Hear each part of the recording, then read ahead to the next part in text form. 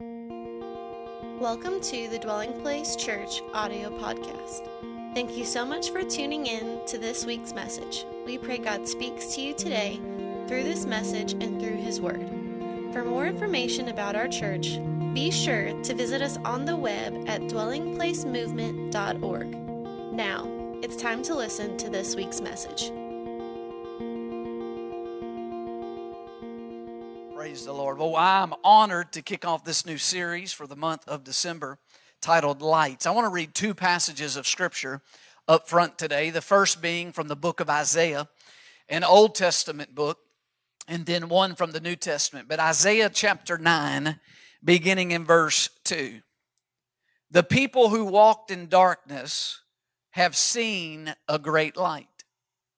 Those who dwelt in the land of the shadow of death, upon them a light has shined. Then verse 6 of Isaiah chapter 9. For unto us a child is born, unto us a son is given. And the government will be upon his shoulder, and his name will be called Wonderful, Counselor, Mighty God, Everlasting Father, Prince of Peace. Then James chapter 1, beginning in verse 16, passage out of the New Testament Scriptures. Do not be deceived, my beloved brethren. Every good gift and every perfect gift is from above. It comes down from the Father of lights, with whom there is no variation or shadow of turning. Of His own will, He brought us forth by the word of truth, that we might be a kind of first fruits of His creatures. I'm titling this message right from the phrase you see there in James 1, Father of Lights. I want to preach today a message titled, Father of Lights. Let me pray. Father, I thank you in Jesus' name, that name that's above every name. I bind any and every demon that would seek, Lord, to distract, to confuse, Lord, people from the reality of Jesus and the gospel. Lord, in this place we declare Jesus is Lord, Jesus is King. And in that name, redemption, forgiveness, deliverance, truth, grace is available. Holy Spirit, make much of Jesus. I yield to you. It's in His name I pray. Amen. Growing up, the street behind me was a major attraction at this time of year. We did not live in a neighborhood per se. When you turned onto our actual street, there wasn't like a neighborhood sign.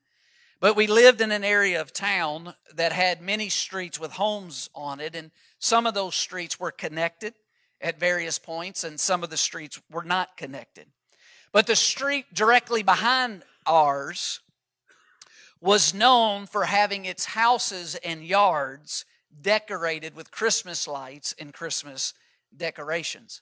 In fact, the majority of years when we lived there, it often had 100% participation rate from the houses on that street. That means every house had decorations there in their yard, on their home. And of course, our street and other streets around would also get cars spilling out over onto them to see the lights as well, even though our street and other streets fell short in comparison to the main street. Now, in and of itself, when I think about if you lived on that main street that was the attraction, I don't know of any necessarily outright advantage of living on that main street. And especially if you're seeking to get home at night and you turn on your street and it's bumper to bumper traffic on your street, and they are just slowly going, looking at every house. And internally you'd be thinking, I already know what's on that house and on that yard. I'm trying to get to my house. But maybe there would be a benefit to some who lived on that street if you like notoriety. For instance, if you went about town and you met someone and they said, where do you live? And you named the street. People in that area of town would definitely know that street because of it being known for this time of year. Also, maybe some thought it was an advantage because occasionally the local news channel, would show up and they would interview one of the families, or they would do pictures of the street and highlight it. But other than that, I don't know of many advantages personally of living on that street versus my street until one of my good friends, whose house was directly behind mine, behind ours, his dad and some others created the second reason that his street stood out. And that was the creation of bucket lights. The laughter over here is because my parents are actually in town today, and they know exactly what I'm talking about. Bucket lights. Now, bucket lights were plastic buckets, and they were the color of like a manila folder, which I never really understood why. But they were the color of a manila folder, and they were connected by a long string of large bulb lights that came up through the bottom of the bucket. All right, and you would plug them in and they would light up, and people would line them up around the edges of their yard, the street. In fact, eventually we had some of those very bucket lights that made it into our house and our yard and even our streets and the streets around it. Now, I was trying to do good research to serve you all, and I got on the internet and looked for those bucket lights. But I'm talking about a time, friends, before the internet. And so I couldn't find any pictures of those bucket lights, and I didn't have time to get Mom. I'm sure she's got pictures somewhere of them to show you. But I guess my point is I could say my friend's dad was the father of bucket lights. The father of bucket lights. Likewise, for followers of Jesus Christ who are here today, our Heavenly Father is said by Scripture to be the Father of lights. There in our main text, one of them, James 1:16, it says, "Do not be deceived." Now, I'm not the wisest guy amongst ourselves, but I have found when Scripture highlights "do not be deceived," that means it's probably normally an area we're more vulnerable to be deceived. And it says, "Do not be deceived, my beloved brethren. Every good and every perfect gift is from above, and comes down from the Father of lights, with whom there is no variation or shadow of turning. Of His own will, He brought us forth by the word of truth, that we might be a kind of first fruits of His creatures." Notice that phrase that James uses here, the Father of lights. The phrase here is highlighting, in the original language that James wrote in Greek, it's highlighting that He's the originator of all lights. God is the originator of the sun. He's the originator of the moon. He's the originator of the stars and the galaxies and the angels, who are called angels of light or ministers of fire in Scripture. But James here is highlighting more than the fact that God is the originator and the creator of all lights. Because the Greek word highlights more than just creator. It's highlighting an aspect that though creator, He's also a father. See, listen, God is creator, but He is said by Scripture to be more than just a creator, but a father. Here James is highlighting that He's the Father of lights. See, God did not just create to create. God didn't just create because He had the ability to create. He created to relate. God did not just create to create. He created to relate. God didn't just create you because He had the ability to create you. He created you because He wanted to relate to you. James is highlighting that, yes, God is creator, but He's a relational God. And He longs, and He created you, and He formed you in your mother's womb because He wants to relate to you. He wants to relate to every aspect of your life and your journey, your triumphs and your valleys and your hurts and your questions. Now, we as humans have also been given authority by God to create. But that authority given to us by God to create is determined, it's limited by God within the confines that He's put within or upon us. But because we've all sinned, because we have all chosen selfishness, we can create out of selfish desires. For instance, children can be conceived, created out of just a desire for sexual pleasure and not the intent to father, to relate to to have a relationship with the child conceived. But can I tell you the good news, friends? God is not like us in that. God has no variation of motive. That's what James is highlighting. That the Father of lights, there's no shadow to Him. There's no shiftiness to Him. There's no selfishness to Him. There's no variation in His nature and in His purpose and in His pleasure. There's no shadow of deception. And what James is saying is that God's pleasure can never arise from just self-serving desires. See, God's nature, that which He cannot change about Himself, an aspect of His nature is love. And the nature of God's love is that it's for mutual benefit.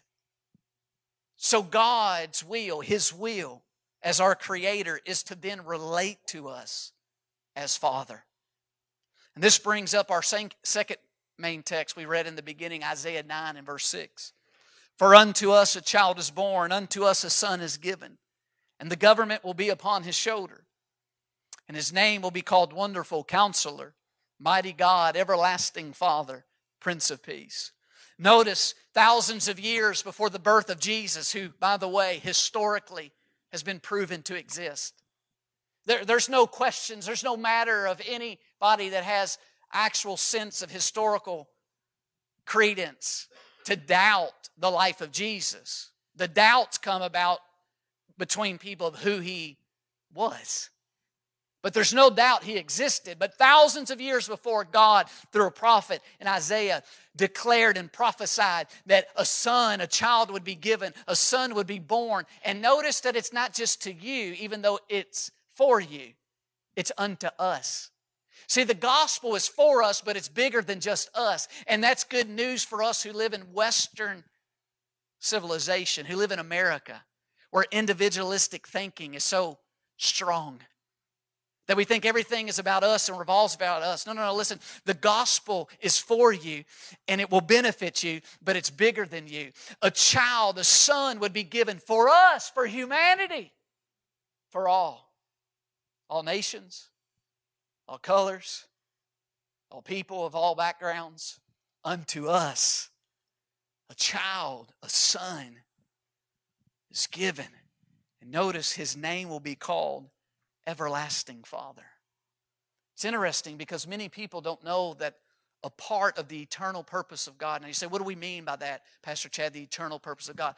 A part of why God did all of this, why He's the Father of lights, why He created the sun, the moon, the stars, angels, galaxies, and you and I, that a part of the eternal purpose of God is to be an everlasting Father. That God desired from eternity, before He created time itself, before He created the heavens and the earth that you and I find ourselves in, that God desired from eternity to have a multitude of sons and daughters. Not sons and daughters that He just created, sons and daughters that He could relate to and with, that He could have a relationship with. So this is number one. God, your Creator, desires to become your Father.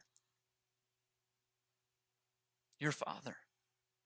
Now you say, why is this so important? Maybe if you grew up around the church of Scripture, you say, I have that point. It's so simple. What's the importance of this point? Listen, I'll tell you the importance. It's called fatherlessness. Research statistics. Many institutes, organizations that devote themselves to the study and the issues of fatherlessness in this nation and nations around the world clearly conclude and show the mounting evidence and reality of the curse of fatherlessness and the effects it has upon society and humans and individuals. Those that grew up and experienced fatherlessness are at greater risk of poverty. Those that grew up with fatherlessness are more likely to become pregnant as a teen.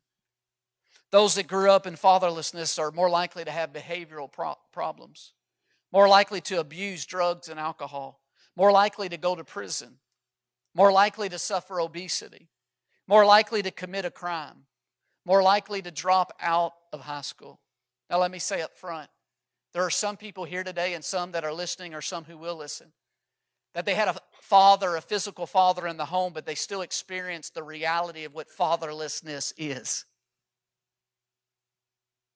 Fatherlessness is a curse, meaning it's not the intent of the Father of lights, our Creator. It's not the intent that He would want any to experience the reality of fatherlessness. But the statistics are clear as those who have experienced fatherlessness, the vulnerability for such negative outcomes to be in their life. But I have good news for you, friend.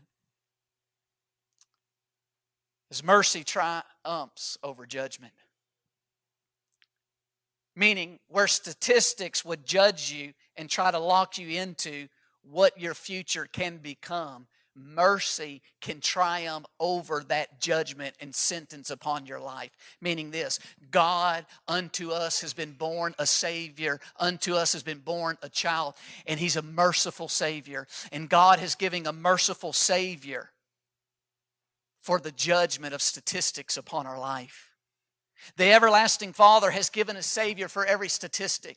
That every statistic that tries to label you and determine and decree upon you your experience and your future, God has given unto you a merciful Savior that can cause His mercy to triumph in your life over that statistic. You don't have to be a statistic. The everlasting Father has provided in giving you a Savior. Fatherlessness is a curse, but God, through Christ Jesus, has provided redemption from the curse. Redemption means to be brought back, that where the curse of fatherlessness has tried to drive us and compel us into dysfunctions and statistics, God has made a way through the gift of Jesus Christ to bring us back into His intent, His purpose for our life, His will for our life. And that's why the prophet, thousands of years before, declared on God's behalf, for unto us a child is born, unto us a son is given. He shall be called Everlasting Father. So number one, God, your Creator, desires to become your Father. Secondly, we must not make light of the Father's light. What do I mean? Let me explain. In Ezekiel 22 and verse 7, God cries out through a prophet named Ezekiel. Now let me set the context. Ezekiel was sent by God in this context to cry out to God's Old Covenant, Old Testament people, which were the nation of Israel. So God in the Old Covenant revealed His light of scriptures, His oracles, to a nation called Israel. But God sends this prophet Ezekiel to the nation of Israel because they have, for years, decades, hardened their heart to the light of God, to the revelation of God's word to them. They had hardened their heart to the revelation of God's will and God's purpose for them. So much that God's hand of protection lifts off of them and they're taken into Babylonian captivity. And it's in this, God sends the prophet, and the prophet declares to God's old covenant people, the nation of Israel, this in Ezekiel 22 and verse 7. It says, in you, they, being the nation of Israel, Jerusalem, in you they have made light of father and mother. In your midst, they have oppressed the stranger. In you they have mistreated the fatherless and the widow. Now listen to me. This is not an outcry against unbelievers. This is not an outcry to the other nations that were not in covenant with God. This is an outcry against the nation that was in covenant with God through the Old Covenant. This is God's Old Covenant people. The cry was against them. The cry was not against unbelievers. The cry was against God's people. People who had the Father's light, who had the Scriptures. And He says, you, nation of Israel, you, Jerusalem, you have made light of my design. You have made light of my design of one father and one mother, which is the fundamental basic building block of the home and of a society and of a nation. God's outcry was not to the other nations. It was not to those who didn't claim to know God or serve God. The cry was to God's people. And he says, you have made light of my design that has been revealed and given to you in Scripture. Here's the point, even for us who live now in the new covenant. We must not make light of God's design for marriage and the home of one father and one mother. You say, why? Listen. Making light of father and mother leads to further fatherlessness. God does not give His design to hold us back, to keep us from missing out on something that's beneficial. God gives His design so that His purpose and His intent and His protection and His will for us can flourish. And God says, you have made light, the light I've given of my design for the home and the building block of a society. And it leads to further fatherlessness. It leads to more and more people being hurt and devastated and becoming statistics and experiencing the negative fruit. Fatherlessness. Greater risk of poverty, more likely to have behavioral problems, more likely to go to prison, more likely to choose escapism or substance abuse to deal with pain.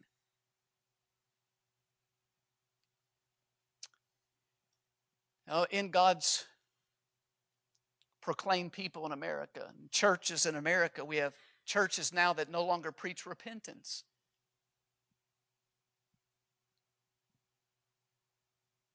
We have people who confess the name of Jesus, who say they're followers of Jesus, who hold to the same standards of unbelievers and those who don't follow Jesus and don't look to the light of God's Scripture. And God's outcry through the prophet is not to those who don't claim to be Jesus followers.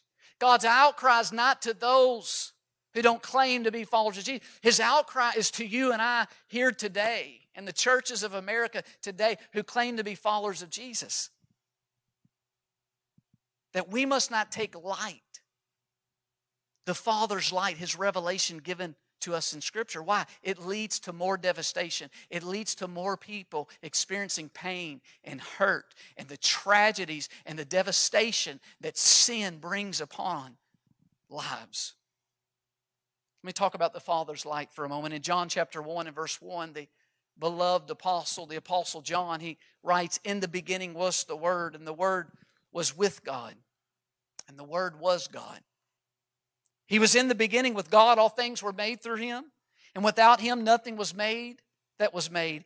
In Him, Him being the Word of God made human, Jesus. In Him was life. And the life was the light of men."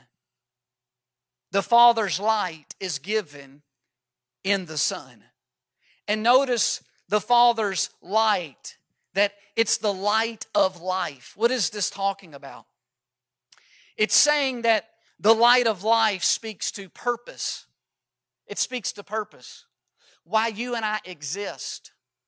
The light of life is what is the reason of why life exists. Why do I exist? The light of life speaks to the questions you and I have regarding why do I exist. It speaks to purpose. Notice it's the light of life for mankind. It's the reason why God created us. It's the reason of why we exist. The Father's light. It's the light of life. It's the understanding of why life exists. It's the understanding of why we find ourselves in this story. It's the understanding of why we find ourselves here on earth. It's the light of life. It's the light that reveals our purpose and why we exist and why God created us. Listen. Regardless of the circumstances surrounding our birth. The light of life is God has purpose for you. God created you. But He created you not just to create you in your mother's womb. He created you to relate with you. He longs to have a relationship with you. For unto us a child is given. His name shall be called Everlasting Father. The Creator from eternity has longed to be your Father. Your Father. So there's the Father's light, the light of life, the purpose, the reason of why we exist. And then secondly, there's the light of the lamp. For those of you that's maybe familiar with Scripture, maybe you remember the psalmist who wrote one of the longest psalms in the book of Psalms, Psalms 119. And in Psalms 119, 105, the psalmist says, your word is a lamp to my feet and a light to my path. Notice there's the Father's light of life that answers the why question, that speaks to purpose and why you exist. But there's also the light of the lamp. The light of the lamp that speaks to the path that you and I are to take. That gives light to the talents, gives light to the positive attributes of the personality God's given you. Talents in the way that you should take in life, the career path that you should take, how you should move forward in life. Once you understand your purpose, that you exist to relate to an everlasting Father who created you, but then this speaks to what's the direction and guidance for the path that I should take in life. This answers the what and where questions. You could live a lot of places. You could go a lot of places. You could do a lot of things. But the light of the lamp, the light of God's Word shines onto our feet, the path that God has for us, the career, the choices, the guidance, the direction that answers the what and where questions we all carry. There's an interesting scripture in the book of Job. In Job 12 and verse 4, Job says, a lamp is despised in the thought of one who is at ease. It is made ready for those whose feet slip. It's very interesting. What it's saying is that when we as humans are at ease, when everything's going the way we expect in life, we are vulnerable to despise the Father's lamp, the Father's light of the lamp, the Father's guidance, the Father's Word. Because listen, when we're at ease and things are going the way we want it to go, we don't live with a sense of awareness of our need of the Father's guidance, His light upon our path. We're experiencing our best life now. We're experiencing what we want. And when we're at ease, we're vulnerable to despising or hungering for the lamp, the light of the lamp, God's Word to shine upon our feet, shine upon our decision making, shine upon our path. But you know the word ease, you know what word comes from that word? Dis-ease. Affliction, dis-ease, means it's when we're no longer experiencing ease in our life. Now, God's not the author of dis-ease, but God longs to relate to you so much, He will use dis-ease. He'll use discomfort. He'll use things that come into your life in trying to bring you back to Him.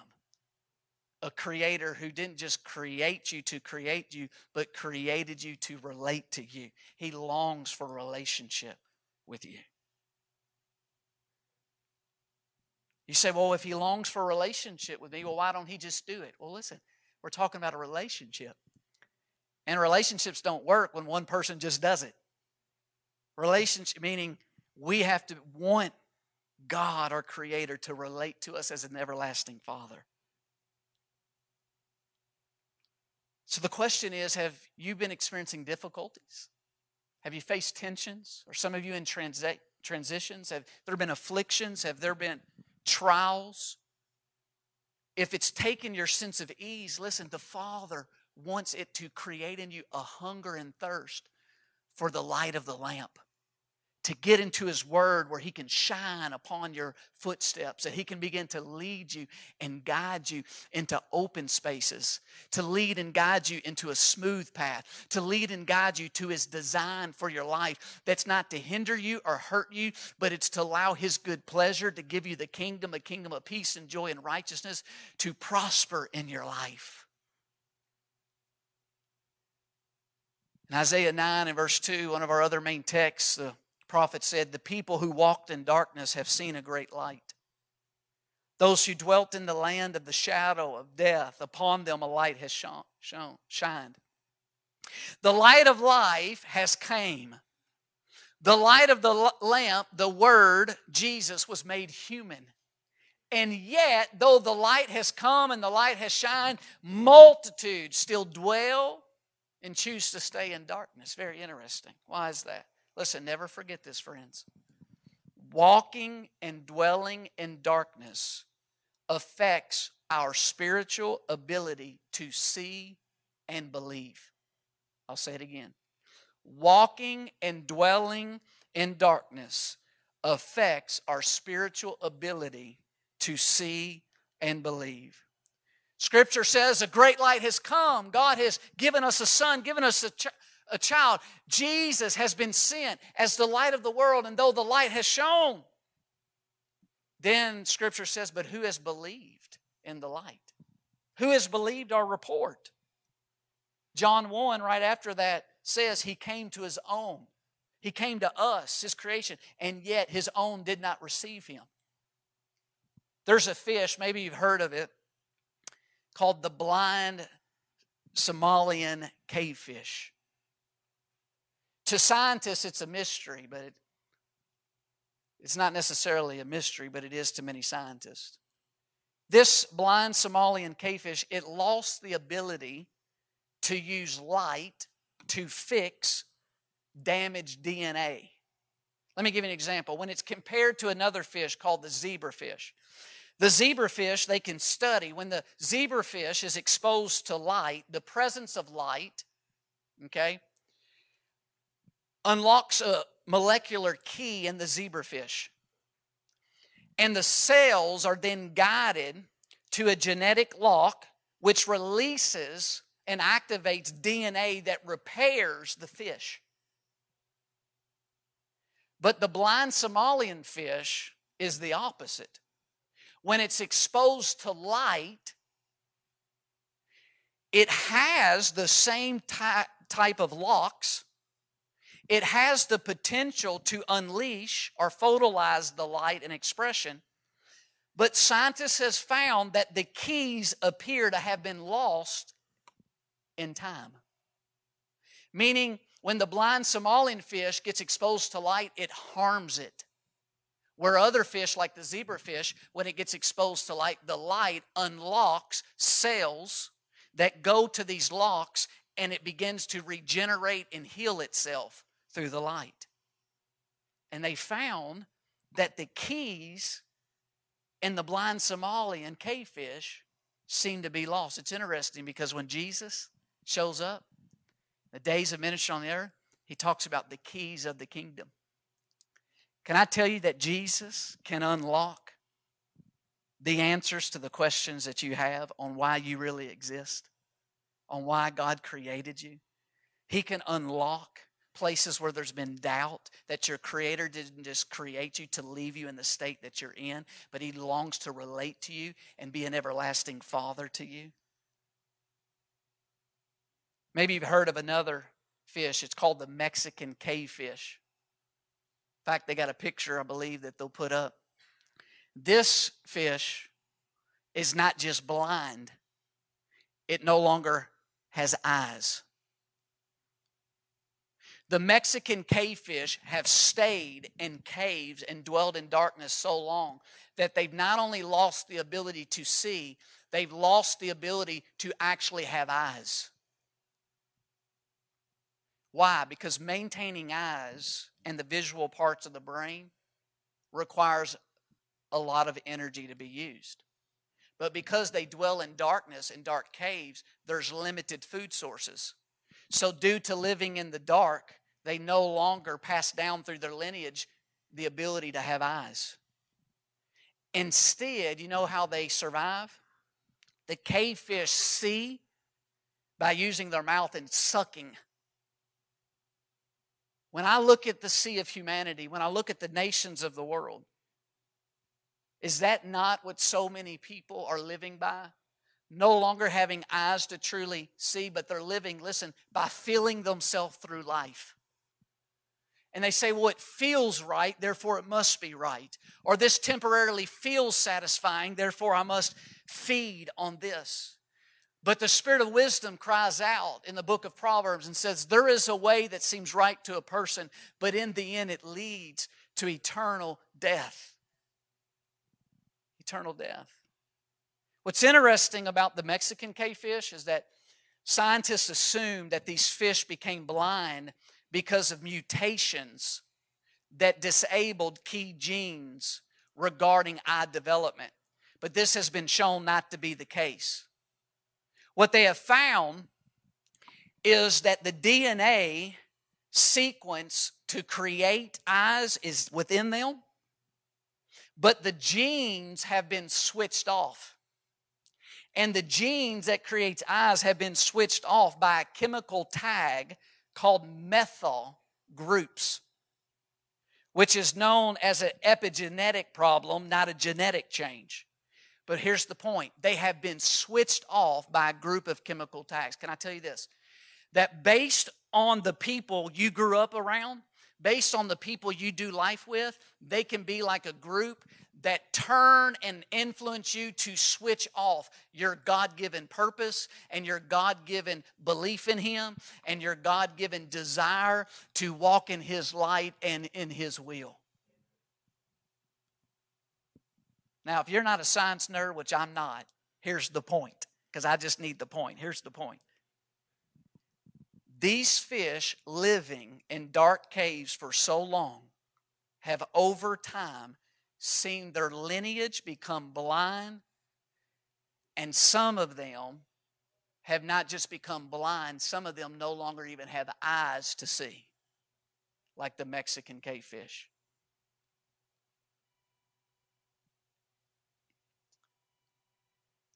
The Father's light has given this perfect gift, Jesus. And this perfect gift, the light of the Father, has shined. They've seen a great light. But if they're blind and have no eyes, though the light has shone, they can't see. They can't see. Now I want to speak to us as a church and as those who say and claim to be followers of Jesus. If we take light, the Father's light, we risk being spiritually blinded and losing our potential and capacity to see. This is what Jesus found in the days that He came. When Jesus shows up in His ministry, the majority of the religious leaders of the Old Covenant people, the nation of Israel, and the majority of the nation of Israel, God's Old Covenant people, had eyes that could not see and ears that could not hear. Let me give you an example. In Matthew 12 and verse 12, here's what Jesus teaches. He says, "For whoever has, to him more will be given, and he will have an abundance. But whoever does not have, even what he has will be taken away from him. Therefore I speak to them in parables, because seeing they do not see, and hearing they do not hear, nor do they understand. And in them the prophecy of Isaiah is fulfilled, which says, hearing you will hear, and shall not understand, and seeing you will see and not perceive. For the hearts," everybody say hearts, "of this people have grown dull, their ears are hard of hearing, and their eyes they have closed, lest they should see with their eyes and hear with their ears, lest they should understand with their hearts and turn, so that I should heal them." Notice, they closed their eyes. God didn't close their eyes. They closed their eyes. And Jesus turns to His disciples. He says, "But blessed are your eyes, for they see, and your ears, for they hear." Here's the point. You and I, in response to the Father's light that has been given, our response to the Father's light determines whether we can increase our capacity to have eyes to see the Father and Jesus clearly in His will, or we can decrease our capacity to actually see the everlasting Father, clearly see the risen Son Jesus, and clearly interpret and apply His given light in Scripture. So for us as followers of Jesus, for the body of Christ in America, for us who claim to be followers of Jesus here today, let me ask the hard question in love. Are we in danger to be like the religious of Jesus' day? To take light of the Father's light given through Jesus in the new covenant. Let me be even more direct. Are you individually in danger of losing your capacity to clearly see spiritual truth and reality, and your ears to hear the Spirit of truth? If we choose to dwell and practice deliberate darkness and stay in metaphorical caves, we become vulnerable of losing our capacity to truly see the Father's light as revealed in Scripture. Paul, when he writes to the church at Rome in his great letter, the book of Romans, in Romans 1, he starts out the pattern of sound teaching, talking about the Father's light that has been given to every person in every nation who is ever born. And it says that God has given the light of His eternal existence to every person. This is why still across the nations of the world, over 80% still acknowledge and confess their belief in a God or a supreme being. Because in Romans 1 it says that God has given light, understanding, to every person that's born to His eternal existence. To His eternal existence. So agnostic and atheists by far are the minority of humans. Meaning the majority of humans still have this light that the Father has given them, that He has eternally existed, and are willing to acknowledge the fact of some eternal God. The problem is those who have given the light, many of them take that light and they choose to exchange it for a lie, Paul says. Where then in Romans 2 he says, the light that the Father has given to all, called the light of conscience, begins to be affected.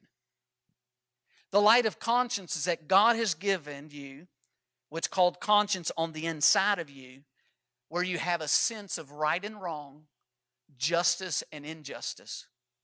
But if we make light of the Father's light of conscience and we keep going against that light of the Father's of right and wrong and just and on the inside, we begin to lose our capacity to clearly see, clearly understand. Then in the days of Jesus, the religious of His day, they lost the light of purpose.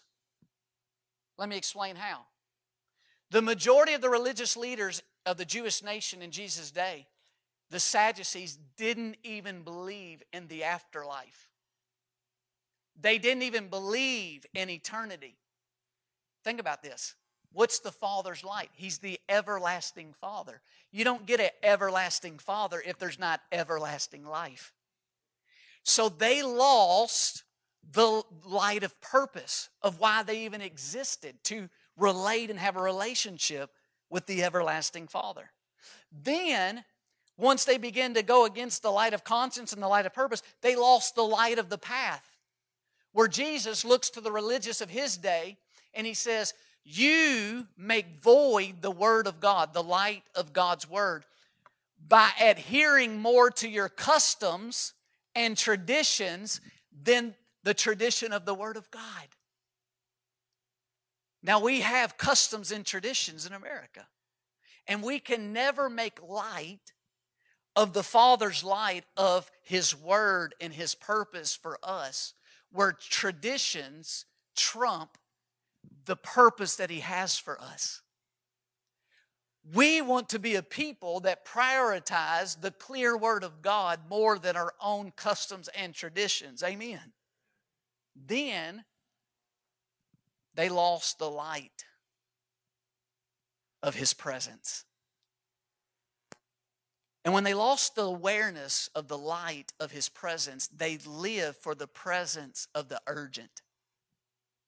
When you and I, and when a culture loses the Father's light and awareness that His presence is here with us, then you find a culture and a people that live with a constant sense of the urgent. They're always so focused on now that they can't see the bigger picture. Listen, friends. With the tragedy that's happening globally,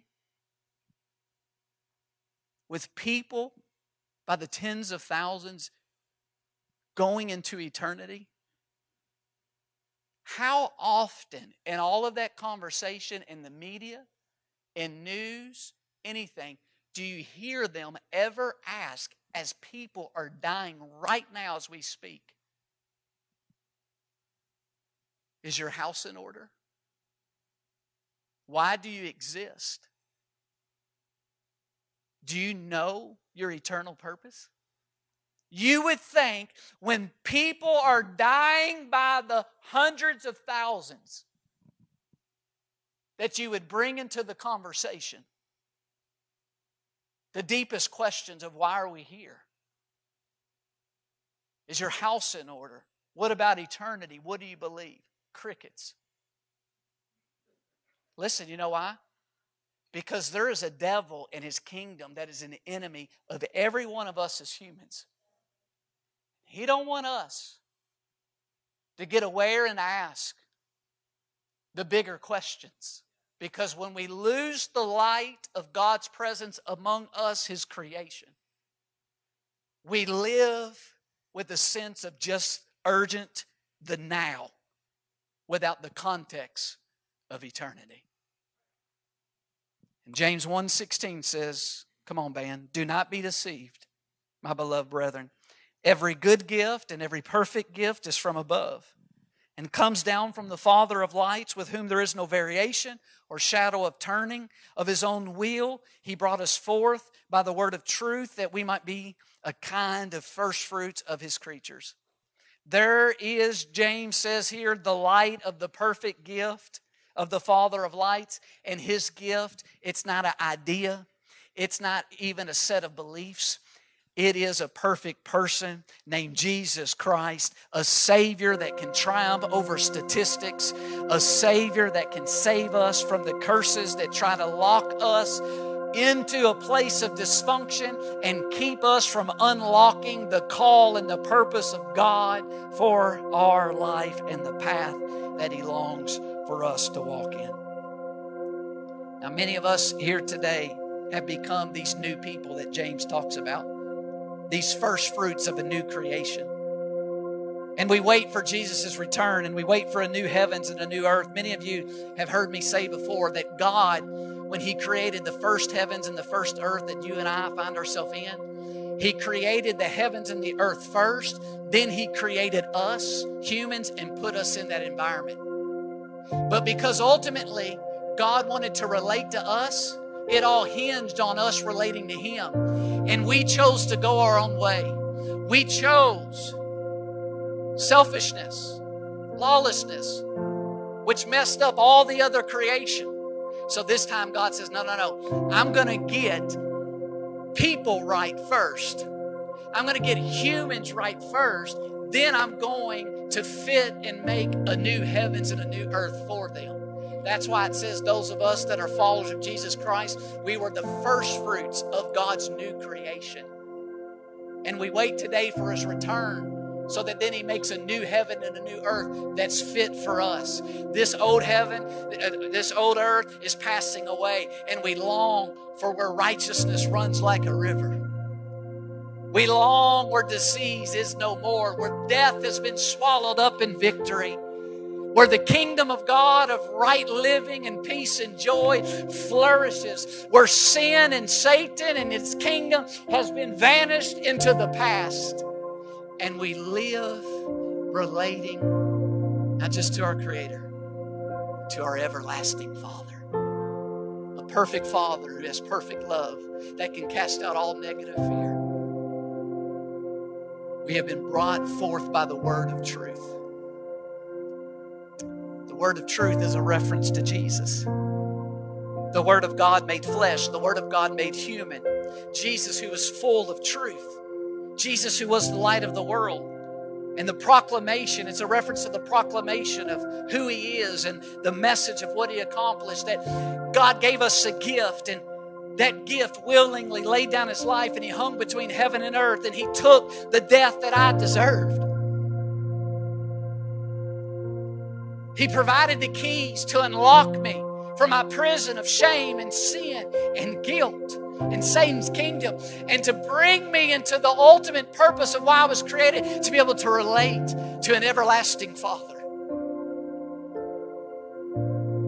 to make us new.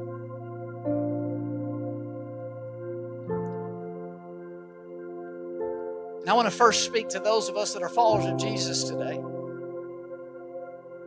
to understand that where we make light of the Father's light, the next generation regarding it will lose their sight.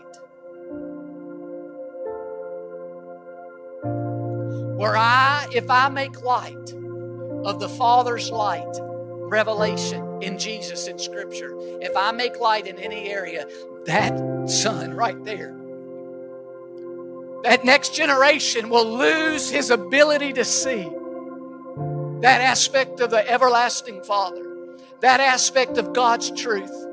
And before long, we can have a nation, you can have people that descend from your very being, who are born, who don't even have the capacity to see or eyes to see the goodness of God and the everlasting Father that longs to forgive and heal them.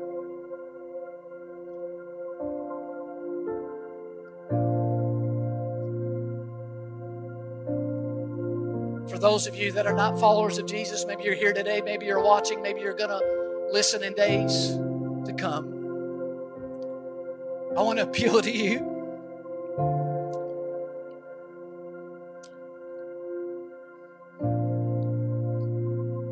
By the love of the everlasting Father, to not allow the darkness you see in the world around you cause you to unsee the Father's light you have seen with the eyes of your heart, that He exists.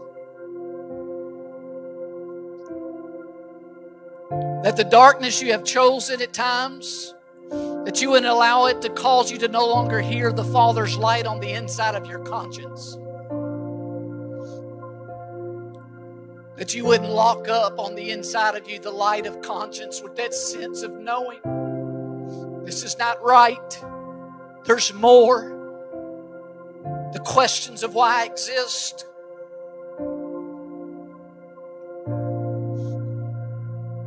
For those that are not followers of Jesus, that are unbelievers, those that's not surrendered to the Lordship of Jesus as King, I want to appeal to you that if you've known the curse of fatherlessness, don't allow the darkness of the curse of fatherlessness to cause you to lose your ability to see the everlasting Father's light.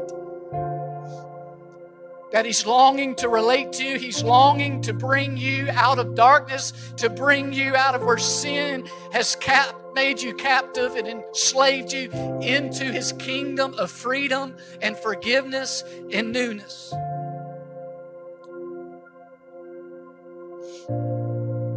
To appeal to those that haven't surrendered to the Lordship of Jesus and it's not King in your life, I appeal to you.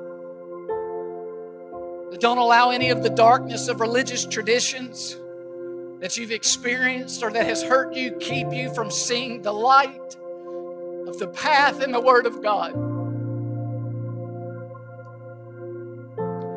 Don't allow the failures of religious tradition and religious people to blind you for hungering for the light of the lamp, the light of God's revelation in His Word.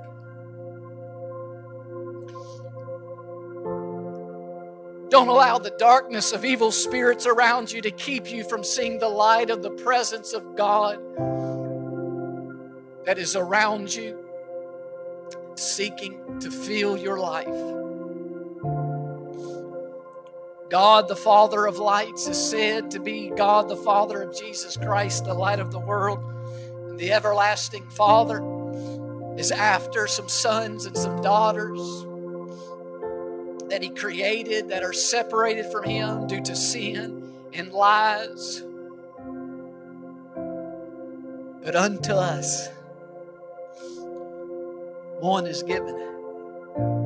Jesus, a merciful Savior, forgiving Savior, who took our place so that we could be raised to life.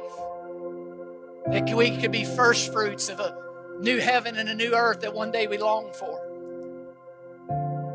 To turn us from darkness to His marvelous light. Thank you so much for listening to this week's message. If you would like more information about our church, be sure to visit us on the web at dwellingplacemovement.org.